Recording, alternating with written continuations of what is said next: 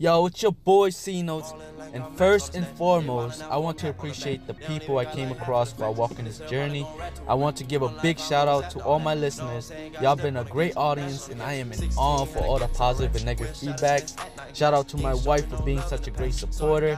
Shout out to my kid, Chance, for the reason why I work 10 times harder. 10 times, baby, 10 times. Shout out to my area superintendent Edgar for always pushing me to make another episode. You're really annoying, but on some real shit. Thank you, because every day that goes by and not another episode was made, you remind me to make another one. Shout out to Too Much Entertainment producer, my boy 2, and shout out to 401's rapper Cole Kev for always being a great supporter on my social media. And if you guys have a chance, go check them out. They're on YouTube, they're on Facebook. Shout out to the kids that are listening and really taking this as a guidance tool. Big props to that. And whenever I get a feedback from y'all, it really warms up my heart.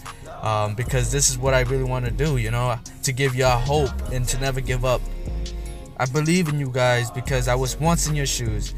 I have changed from being broke, mentally abused, damaged, making the worst decision of my life, to bettering my mindset. I stopped smoking cigarettes, and I started when I was 12 and ended at 18. Dropped out of high school, and I got my high school diploma online 2 years after.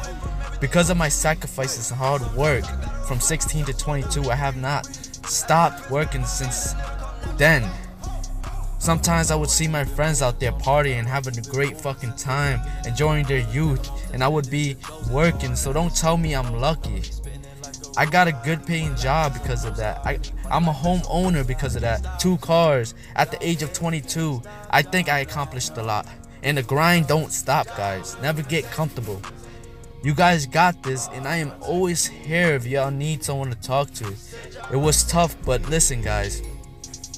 The process is what really matters. The process. Being able to push forward no matter what is what counts. When you're feeling down, take a break, breathe it out, but always remind yourself you still got to get shit done.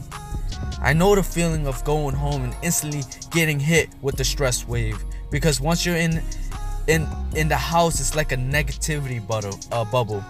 But what kept me going was good friends and being hungry, because I didn't know what I wanted to do or to be, but I knew what I didn't wanted to be.